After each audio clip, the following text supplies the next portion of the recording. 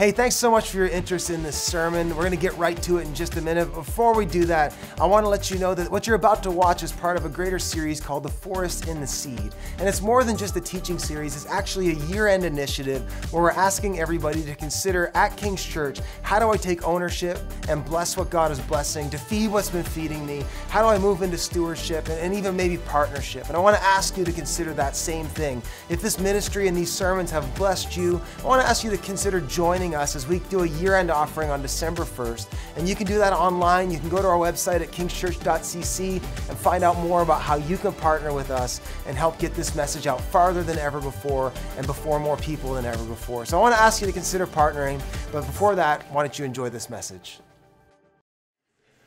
Well, today is a good day, amen?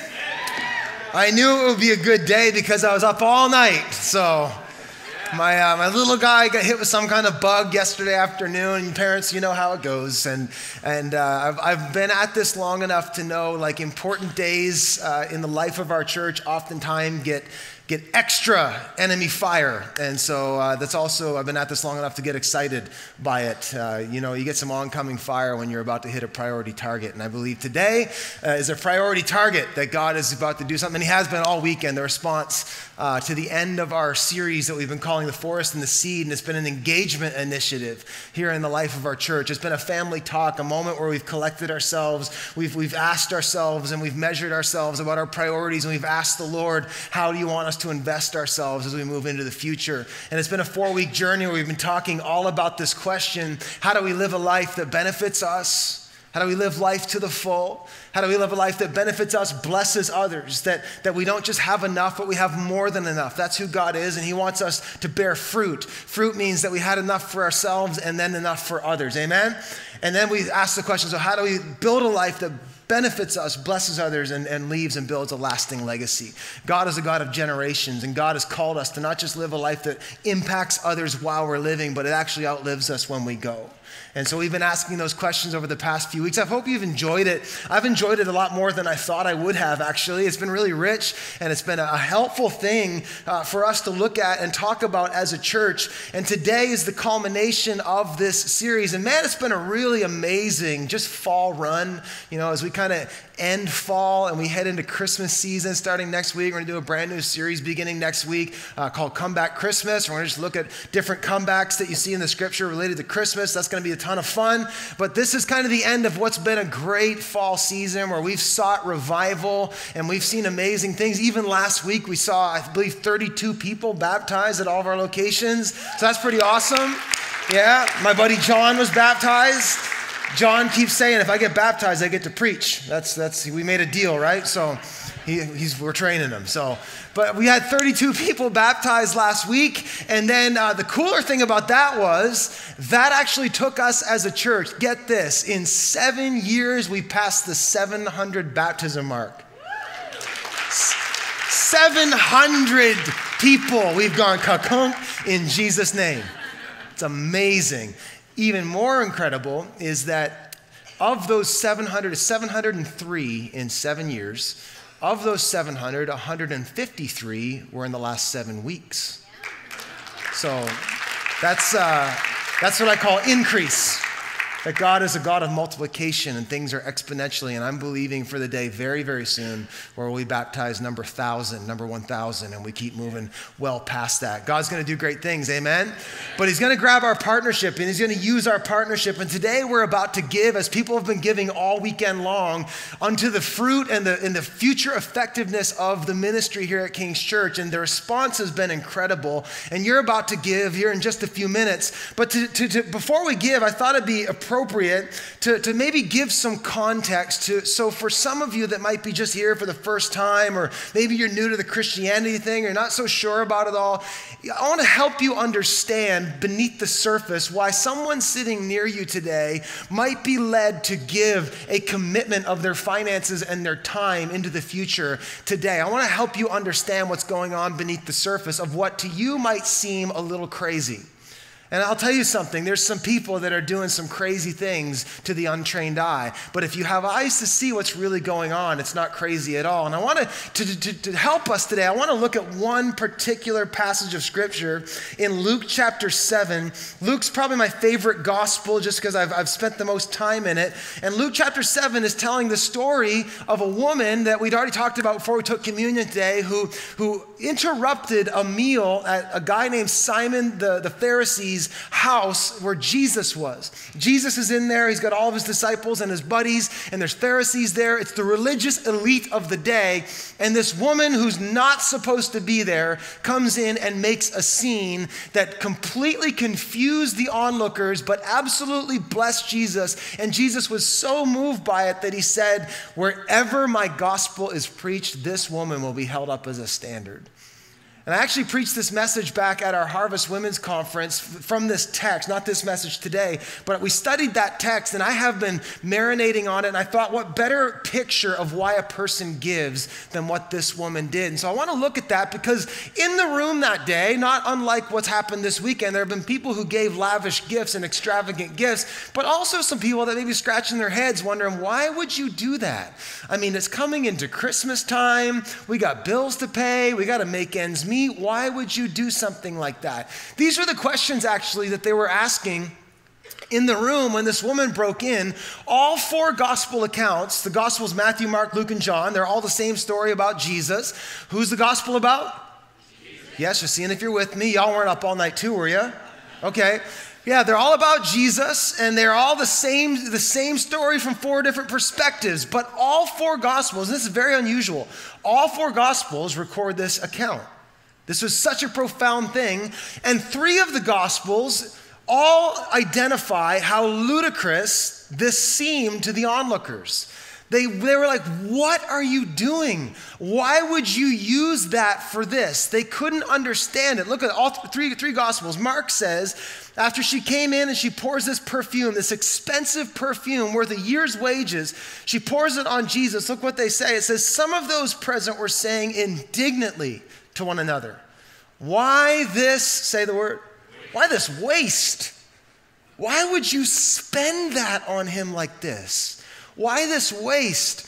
It could have been sold for more than a year's wages. This is worth 300 denarii, which is about a year's wages in Jesus' day. So this is not a small gift. This is an extravagantly valuable thing.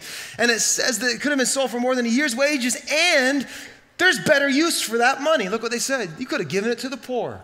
And they rebuked her harshly. So Mark records that. Matthew records the exact same thing. Matthew said he was there. He said, when the disciples saw this, they were indignant.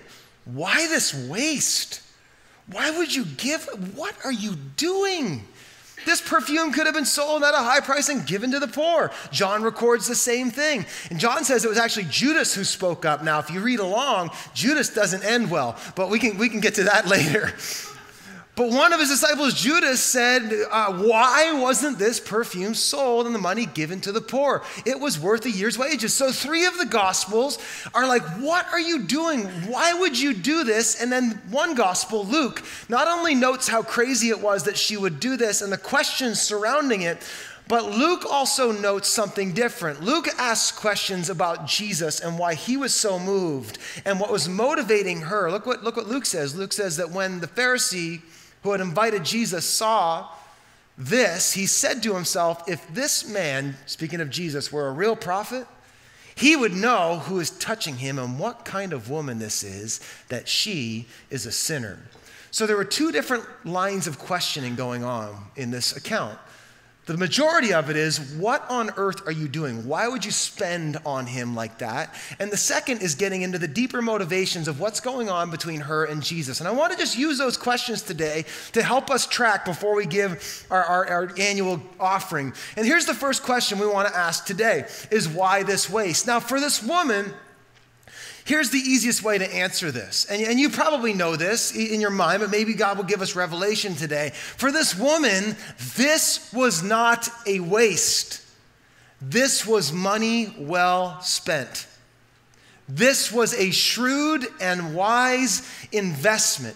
Jesus actually stands up later, and what does he say? He rebukes them back, and he says, she has done a beautiful thing to me. And then he tells what?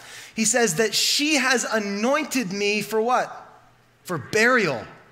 That what she did here is contributing to a much larger purpose. Do you see the connection?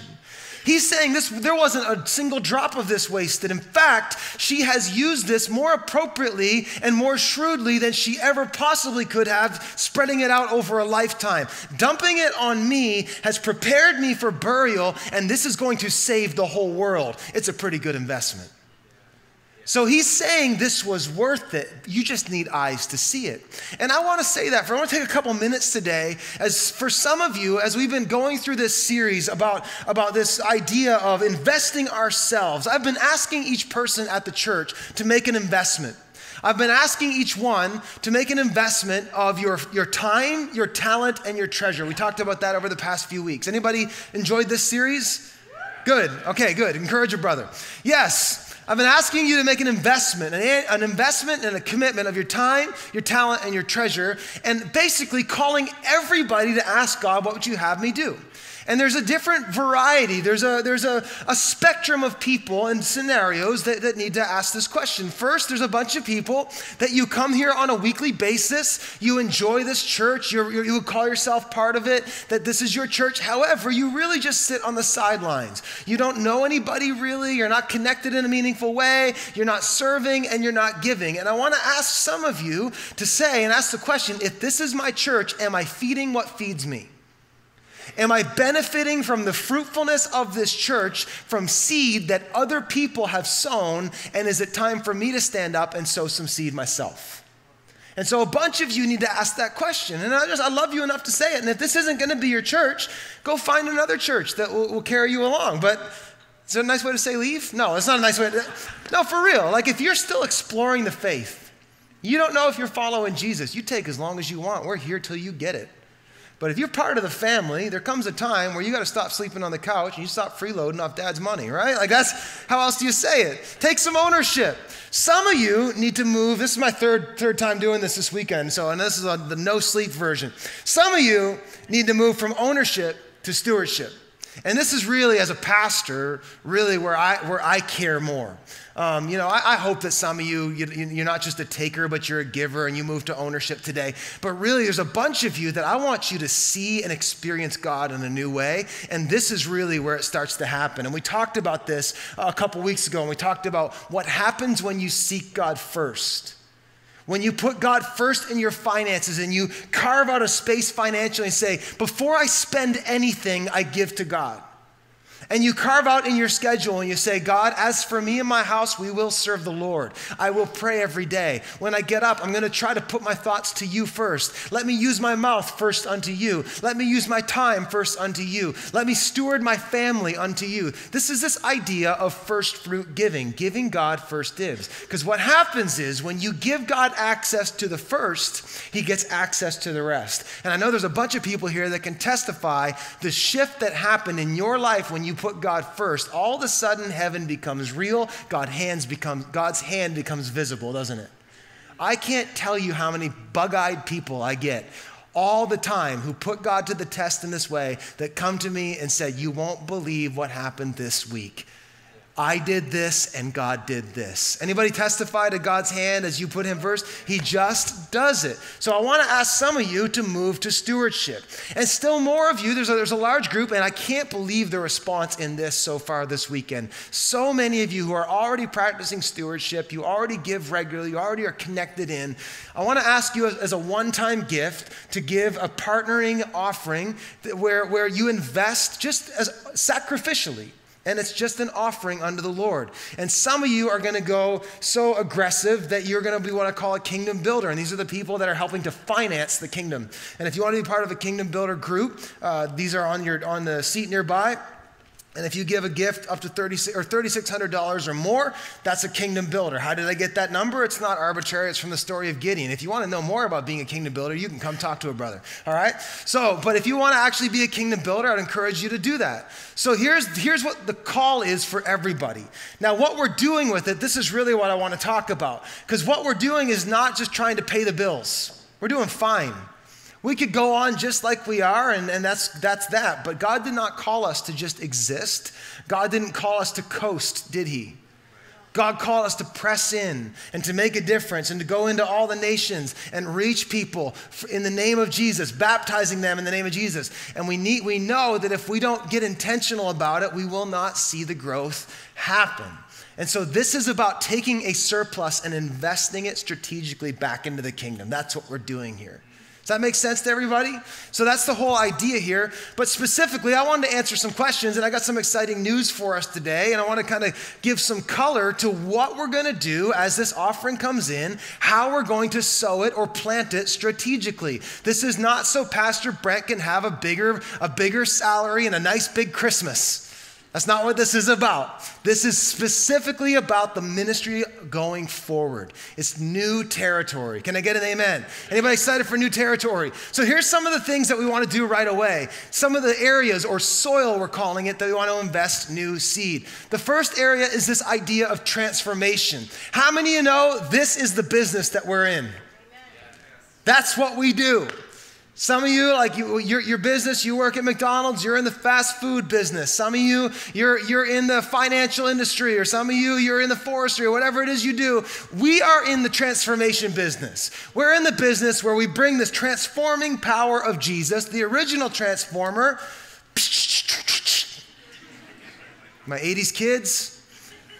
He's the original transformer. He is the life power that when he comes to blind eyes, he transforms them into eyes that can see. Where he comes to chains, he transforms that into freedom. Where he comes to death, he transforms that into life. Where he comes to bondage, he looses that. That's what Jesus does. He's a transforming agent. He brings life where there was death, light where there was darkness.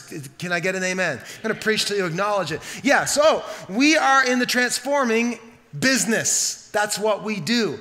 And everything we do is under those ends. And so we want to expand this intentionally in a few specific areas. First, we have had a beautiful blessing show up in our ministry over the last 3-4 years now called Celebrate Recovery. Anybody familiar with CR? We run it here on Tuesday nights. Yeah, we got some CR people. And it's specifically designed to help people who are navigating with hurts, habits, and hang-ups, which we've subsequently found out is everyone. So we've found this to be such a fruitful thing, not just for the people it's helping. Guess what? It's made King's Church better. It's made King's Church healthier, and we've noticed a grace on it. You ever want to figure out what God wants you to do? Sometimes you don't need to look for an audible voice. You just need to see what his hand is on. And his hand has been on this. And so what we want to do is we want to see it go beyond just happening here at the Valley, but anywhere we have a presence as a church, we want to launch Celebrate Recovery. And I was in Halifax last weekend, and we want to launch CR in Halifax right away. So we want to invest in that. We want to open that ministry up in Halifax and to begin that there with our people. We also want to see expanded partnerships. We aren't one of these churches that just thinks we have to be the inventor and the originator of all good ideas. There are great people in the Church of God. We are part of the capital C Church, and we are looking for kingdom partnerships that will help move the needle and bring the kingdom on earth as it is in heaven here in the region. And so we are trying to get back into the prison ministry. We did that a few years ago, and the door kind of shut on us. We are, in Jesus' name, opening it. We are also very passionate about Alpha. Anybody go through Alpha before? Really passionate about that. We'll be running that again. And actually, I got a cool door open for Melanie and I. We're going to be in January going to actually meet with Nikki Gumbel and the people at Holy Trinity Brompton. And so that's going to be really cool. Just, again, favor of God, though. God is opening doors. So we're listening, right? And missions, other things. We also want to be diligent in outreach and evangelism. I'll even add the word marketing in there. Some of you are like, marketing? Listen, this is a business. It's God's business. And I don't want to be guilty when we have the best product in the world being quiet about it.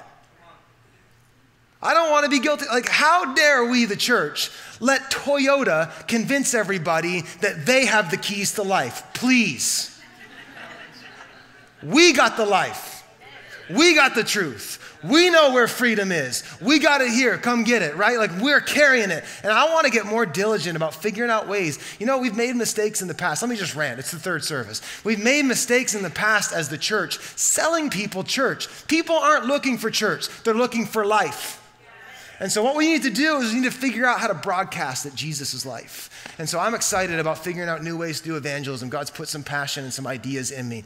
But specifically, something we launched 4 years ago, and we did a little campaign called Move. We did something where we felt God was moving us from a local church to a regional presence. And we now have locations that did not exist 4 years ago. This morning, there's a couple hundred people meeting in Halifax, a few hundred people meeting on the west side of St. John, because we moved in obedience to God. But we still have a dream of having a presence all over the Maritimes. We want to still get to St. John's, Newfoundland. Any Newfoundland people? Yes, hey, we want to get to St. John's. We also believe that God is opening up a burden for us to get to Southwest New Brunswick, down in Charlotte County, and get us to St. Stephen. We believe that God also is highlighting some places in Nova Scotia. And there's more talk about other churches jumping in and becoming part of King's Church than ever before. And we believe God's going to start opening those doors. But today, I feel like Steve Jobs a little bit. I have an announcement. Beginning next fall, let me just do this and just Vanna White. Happening September, we are launching King's Church Halifax, or King's Church Charlottetown in September 2020.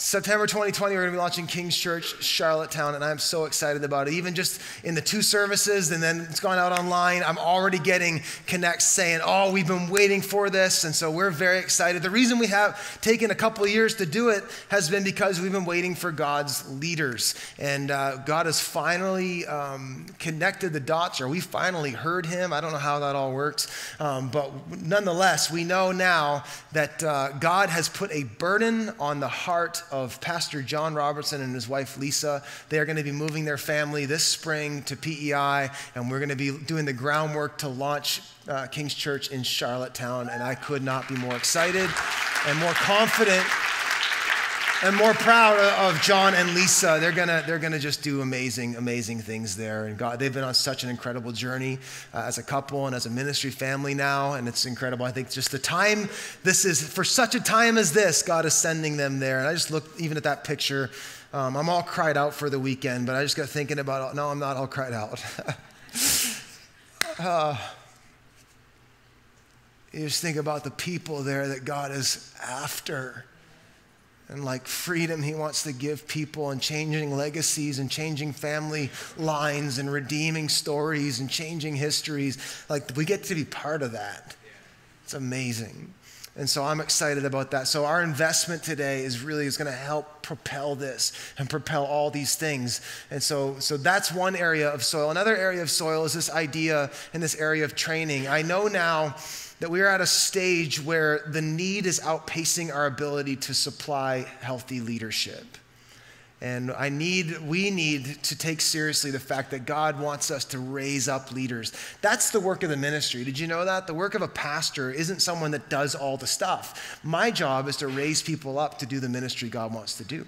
And so we want to do that better as a church family for everybody who's part of King's Church. But specifically, we feel that God has put his finger upon us to say, I want this church to be a place where people who have a call to full-time ministry can find it and be trained up here at King's Church. And so I'm believing for the day where we have a dozen or 2 dozen or 3 dozen residents and interns, and we have a whole wing and branch of our ministry that's developing them and training them, whether it's students from colleges or whether it's people who are transitioning, like Adam, who was an electrician that God just called out of that into ministry. We just want to be a training resource. I kind of picture it like the regional hospital is for Dalhousie. They send their residents there. And we want to be a church like that, where we've just got constant influx of students that we're raising up to either serve in our ministry, or we're sending them out to other great ministries all around the world. world. And so I'm believing for that in the near future. So we're going to start investing heavy in that, and that will be new territory. And then we have some areas of tools or just spaces and things that we need to invest in. And specifically, one thing we need to get right away is somebody to stop sneaking around in the back stairwell. One thing we need to get right away is facilities and meeting spaces for King's Church Halifax. Pastor Seth has had a beautiful office called Starbucks for the last 2.5 years.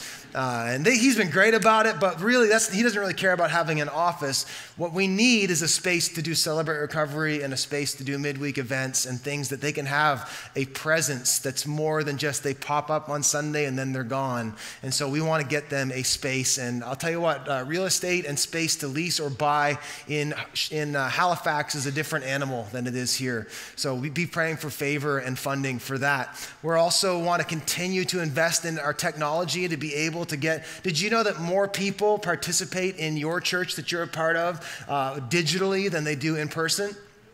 More people will hear the message every week through a screen than they will in person.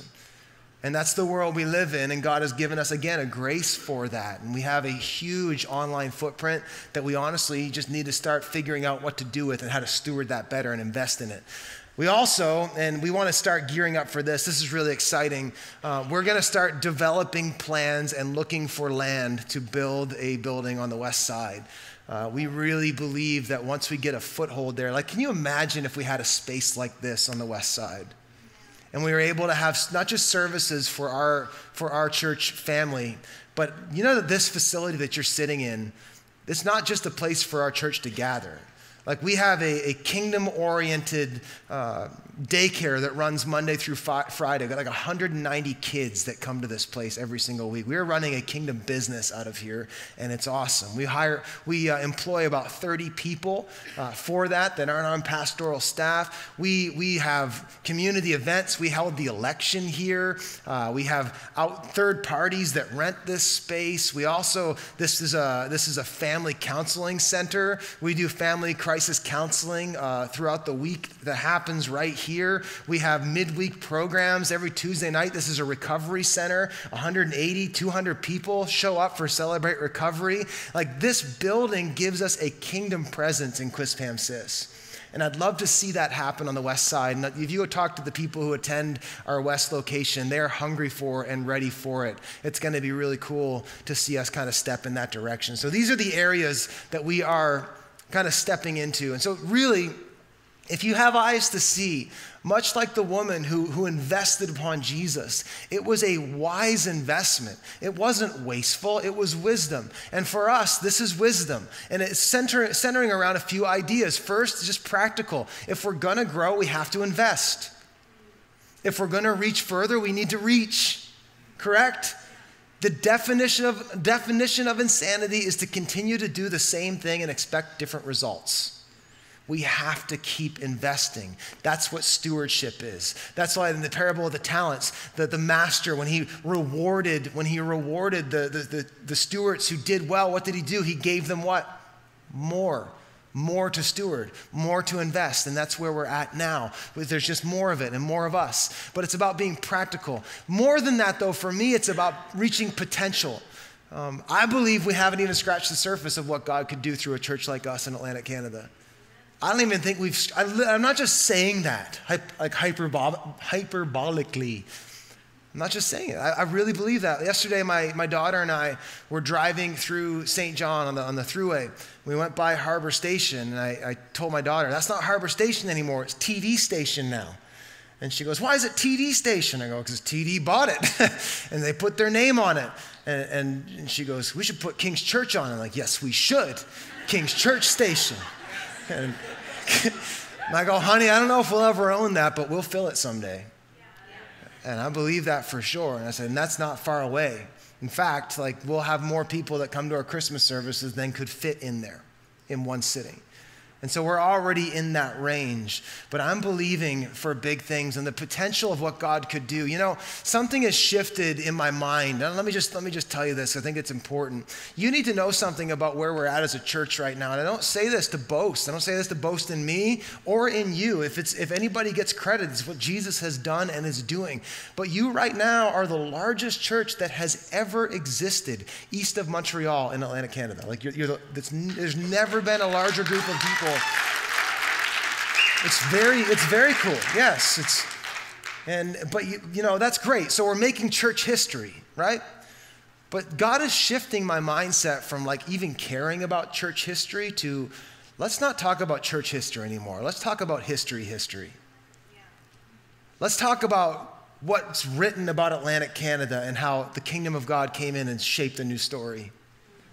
That's what I'm interested in. And I believe that's what God is calling us to. And I believe there's a revival and a movement coming to this region that is absolutely, just like America was so shaped by the Great Awakening, I believe that something is going to happen in and through the local church in Atlantic Canada, that in the annals of history, you'll look back and say the church, God did something through those people in that season, in that area that shaped them for generations. And that's what I'm believing. I'm believing to start having impact not just on churches, but on cities. That's what I think God wants to do. And so we have massive potential. The other reason it's not a waste is because it's about stewardship. It's about being responsible. Here's a fact. About 3 years ago, something switched in my mind from saying, wow, we're the largest church ever in Atlantic Canada. That's so cool, to, whoa, we're the largest church ever in Atlantic Canada. You know that scripture that says, like, to whom much is given, much is expected. And God is going to look upon me as a leader and us as a pastoral team and you as people who are part of this family. And he's not going to say, wow, so cool. You were part of the biggest church east of Montreal in the history of Atlantic Canada. He's going to say, what did you do with the fact that I gave you more opportunity, more brilliant people, more capacity, more resource, more opportunity than I gave any other church? I'm holding you accountable. And so we actually have a responsibility. So for us, it's not wasteful. It's worth it. We believe this is the absolute best investment there is. I believe that pound for pound, there is nothing more fruitful than a healthy local church. And we've seen it. We've seen the difference that we've been able to make just in 7 years. Imagine that multiplying and compounding. This is why Jesus was rebuking the disciples when they said something that makes sense to us, doesn't it? What'd they say? They said, why didn't you sell this and what? Give it to the, why didn't you sell it and give it to the poor? That makes more sense. That seems more noble. And Jesus said what? He says, the poor you'll always have among you.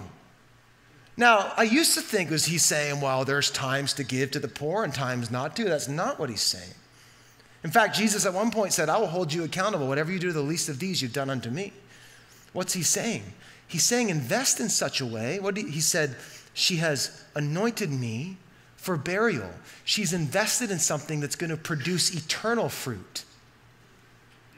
Do you see the difference? Invest in the supply line, not the product. Invest in the thing that creates the fruit, not in the meal. Do you see what he's saying? When you invest in the local church, you're actually planting seed that grows the tree that bears the fruit. Sometimes it seems easier for us to just give to the hungry, right? And we need to do that. But the better investment is investing in the thing that actually grows and bears the fruit, that the mission agency and the homeless shelters, they sit on the arms of the local church. Every nonprofit, every parachurch organization, it's sitting on the arms, on the branches of the local church. The local church is the pound for pound best investment we can make. It's smart for us. It's shrewd. And so that's why so many of us are giving this weekend. That's why so many of us are giving above and beyond this weekend. But it's more personal than just that it's wise. For us, it's not just wise, it's worship. It's worship. And for this woman, it wasn't just wisdom, it was worship. I love this picture, and I wish I had more time. I don't. I think I'm going to do a series on this because the more I read it and the more I meditate on it, the more it just pops out at me. There's so much gospel and so much good news in this one picture. Maybe that's why Jesus said we'll always be talking about it, because there's lots to talk about. But in it, I want to point out a couple things about this woman that will give us maybe some insight as to what was going on beneath the surface. It says this. It says, when one of the Pharisees invited Jesus, are you still good? Are you with me, by the way? Okay. A quick little Bible study just gives some context to why she gave so lavishly and why y'all and we are going to give so lavishly. It says, when one of the Pharisees invited Jesus to have dinner with him, he went to the Pharisee's house and reclined at the table. So picture all of them around a table. Their tables are about this high, and you leaned into the table. You didn't lean back, you leaned into it, and your feet are out away from you. So Leonardo da Vinci had it all wrong with the Last Supper, just saying. So, reclined at the table, and then it says this, a woman in that town. Some translations say of the city. And what it's not getting at is that she's a city girl. You know, that's not what it's talking about. This is clear language. This translation, NIV, says, a woman of the town who lived a sinful life. Every scholar unanimously agrees that this is language to try to help you understand, the original reader understand, that this woman was a prostitute. She was a prostitute. She was a woman of the night, a girl, a prostitute from that city. She learned that Jesus was there, and it says that she came there with an alabaster jar of perfume. And as she stood behind him at his feet weeping, she began to wet his feet with her tears. And then she wiped them with her hair. Get that picture in your mind. And she kissed them and poured perfume on them. Now, what's going on here? Now, clearly, you all can see at very least she's having a moment, correct? Like, she is full. How much does one have to cry to gather enough moisture to clean someone's feet? Like, she's having a full-fledged ugly cry, right? Like, it's just dripping off her cheeks. Like, this is a moment, right? Anybody had a good ugly cry lately watching Hallmark Christmas movies? I cry at them too. They're terrible. Just relax. My wife's going to kill me. She loves them. Anyway, Candace Cameron is in every one of them. And they're all the same. Some guy whose wife trashed him and left him for some other man in some small town. Anyway, look, they're all the same. It's funny. But this story is unique. And it says that she's wiping his feet with her hair. Now, in order to wipe feet with hair, a couple things. One, she has to have what? Long hair, and it has to be down, right? Like if it's in a bun, that's going to be very difficult. I don't know how you're doing that. It had to be down. She was literally using it like a cloth. That's the picture here. And now to us, when you see that she let her hair down, you know, we think, oh, cool. You know, she let loose, girl, right? Like that's really what letting your hair down means in our culture. It's express yourself, you know, that flip your hair thing. That's not what it meant in Jesus' culture. In Jesus' culture, this was one of the most intimate things that a woman could do. Women's hair was meant to be up, and if a woman's hair was down, that was actually, if she was a married woman and someone saw her with her hair down that was not her husband, that's grounds for divorce. This is a shameful thing. This is a sacred thing. This is a very private thing. This is meant for the bedroom only, for his eyes only. And yet we have this picture of her letting her hair down before Jesus. And it's this metaphorical picture. It's showing us something deeper that's going on in her, where she has let down all of the facades and all of the controls and all of the things and checks and balances and things of her life that she's trying to get just so. She's let it down, and she is just herself at the feet of Jesus. Fully accepted. There herself. Like, I know women, y'all know, you can maybe understand it better than maybe some of us guys. We don't maybe, when we put our hair up, you know, it's presuming we have hair, Metaphorically speaking, it looks different than for a lot of women. You know, women, you're very good at just kind of keeping everything just so. Guys, we sort of project an image a different way. Maybe there's just certain things about us that we try to make sure you know what's up. But women, like I'll dare to typecast here. I know I might have some exceptions, but I have noticed this in my wife anyway, and she did not deny it, that women are incredible at like just keeping up appearances. Yeah, am I right? Am I wrong? Am I very uncomfortable? Just tread lightly here. Like every guy who's been married, especially, has had a version of this conversation before. Like you ever have friends show up out of the blue where all of a sudden you're going to be having company and your wife doesn't know it yet? You ever had that like conversation where you're out and about and you run into your old college roommate and his wife? Hey, it's Barry and Jane, and then you decide, hey, well, why don't you come over? It's been a while, and then you realize, oh, maybe she wasn't expecting people, and you call your wife and you say, hey, babe, I'm here with Jane and Barry. Yeah, from college. Yeah, we're coming over. They're coming for a visit. No, yeah, today. Yes, right now. And on the other end of the line, you hear, no, the house is a wreck. There's dog barf in the entryway. The kids are fighting and there's toys everywhere. I haven't even showered yet. I'm in my pajamas, right? Anybody? And then you look to Barry and Jane, you say, she's so excited to see you. She can't even wait to come over. She can't even wait for you to come over. Yeah, I know, babe, I'm excited too.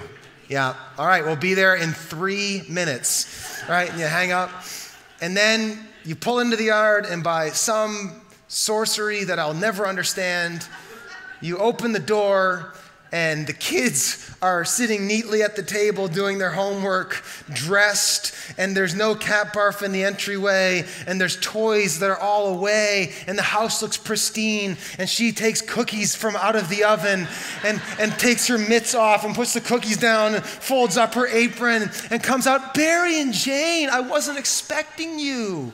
The house is a wreck, but it's so good to see you, right? Like it's this incredible ability to just kind of do it up, right? And so I think a woman can maybe understand this. Guys, yours is maybe a little different. You want to kind of project a certain image. But what this is getting at is this. She has surrendered her ultimate trust to Jesus.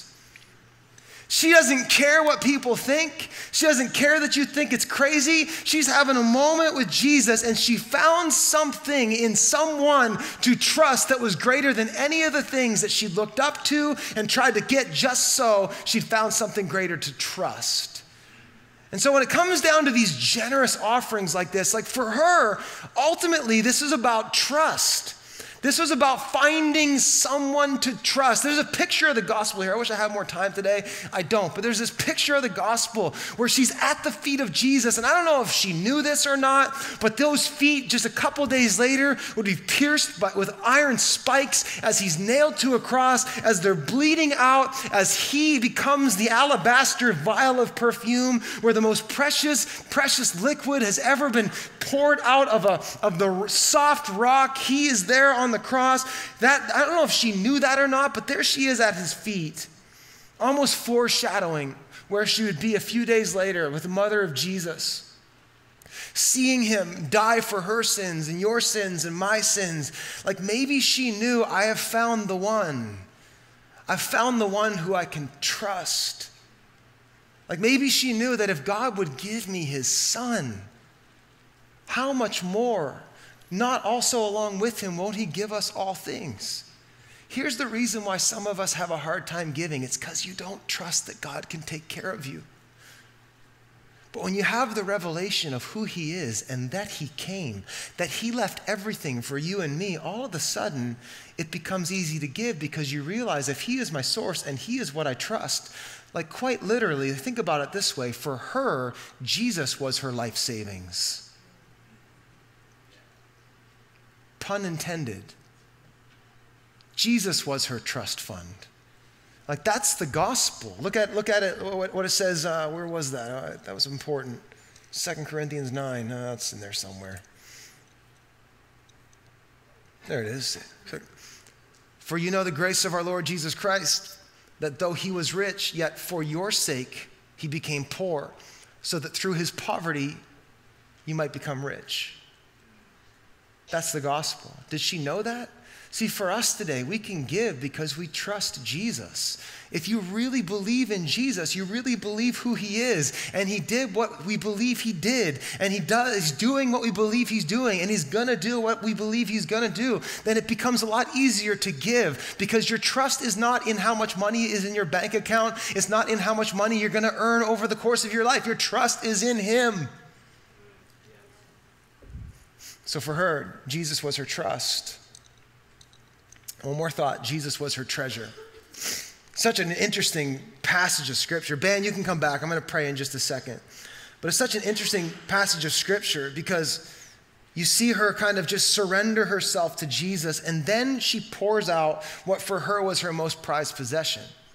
It was this alabaster jar or vial of perfume. And now for her, there's a significance that it carried that it might not have carried for someone else, because of who she was. And this is why Jesus was so moved by her. It wasn't what it was whose it was that made it so powerful. You see, for her, this was more than just an expensive commodity that she had. In her line of work, especially in those days, that was her value. It was her fragrance. It was her aroma. This is what she sold other people. This is how she convinced her clients that she was a good investment. You see that? She would have actually worn it around her neck. It would have hung down around her heart. And an alabaster vial is actually a small rock that's been carved out. It's very soft, and it would actually leak. It would actually sweat the smell. And so wherever she went, that would be the aroma of this precious perfume.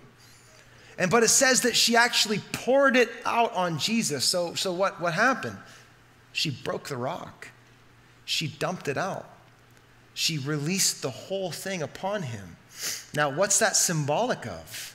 That's symbolic of the thing she used to treasure now pales in comparison to the treasure that is before her.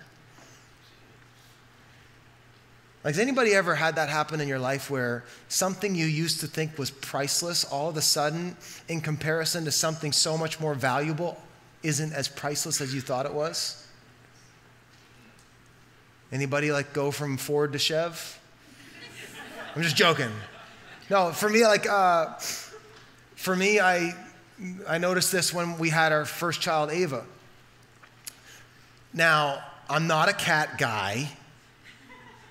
My wife has 2 cats. They live in my house. I don't mind them. I just don't like.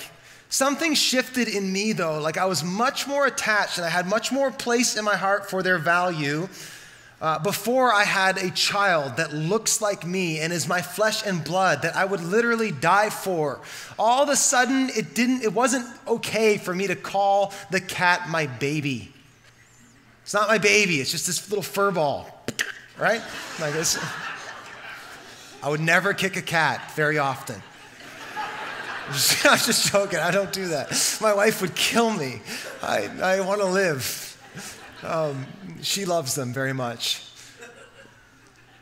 But compared to the value of my children, that is no longer a treasure. No, they're great. I feel like I'm offending cat people today. It's not my intention with this illustration. Understand that when something valuable comes up against something of surpassing worth, all of a sudden it's no longer as valuable. And so for her, as she's pouring this thing that just hours before was a treasure, is no longer a great treasure. It is just an act of worship. She is now treasuring Jesus with that which she used to treasure. Think about it. I thought about this. This struck me last night as we were praying. If you think about this woman who'd been purchased so many times by so many men, had realized that Jesus had now purchased her, and the thing that she used to sell all the men, she was now pouring out upon him as this beautiful act of surrender and worship. See, Jesus purchased us once and for all. He is the treasure. And so for us today, as we give, we don't give out of compulsion like Paul says. We don't give reluctantly. If you're going to give like her. Give in trust. Give realizing that if I give, Jesus is faithful to give unto me. He will take care of you. You can be risky if it's poured out on Jesus. You can take a step of faith unto Jesus. He will not fail you. Some of you need to start trusting him first and see that he is faithful and good. Pour out your trust. Pour out your treasure upon the treasure. That's what we're doing. That's why we're doing it. It might seem crazy to you, but for us, like, what's money compared to Jesus? What's a little bit of time compared to Jesus? It pales in comparison. For us, it's wisdom, and it's worship, and it's worth it. Amen? So here's what I'm asking everybody. Take your next step. Some of you need to get in the game. And I'm not going to talk about this again for another year, so get in the game. Take ownership. Some of you, and this is my heart as a pastor, honestly, this is the one that I'm praying for some of you. Listen, I want this for you. You need to understand that. You will experience a God you never knew the moment you start operating in faith. And you start setting some space out and saying, God, I'm giving you the first 10%. I'm giving you the first thought of my day. I'm giving you a day a week unto you. If you start carving that space out to him, I guarantee you're going to be blown away by what he does with that space. I can't tell you how many times I have had conversation after conversation with those of you who started tithing, you started giving regularly, and you started to see God show up in ways. It's called favor.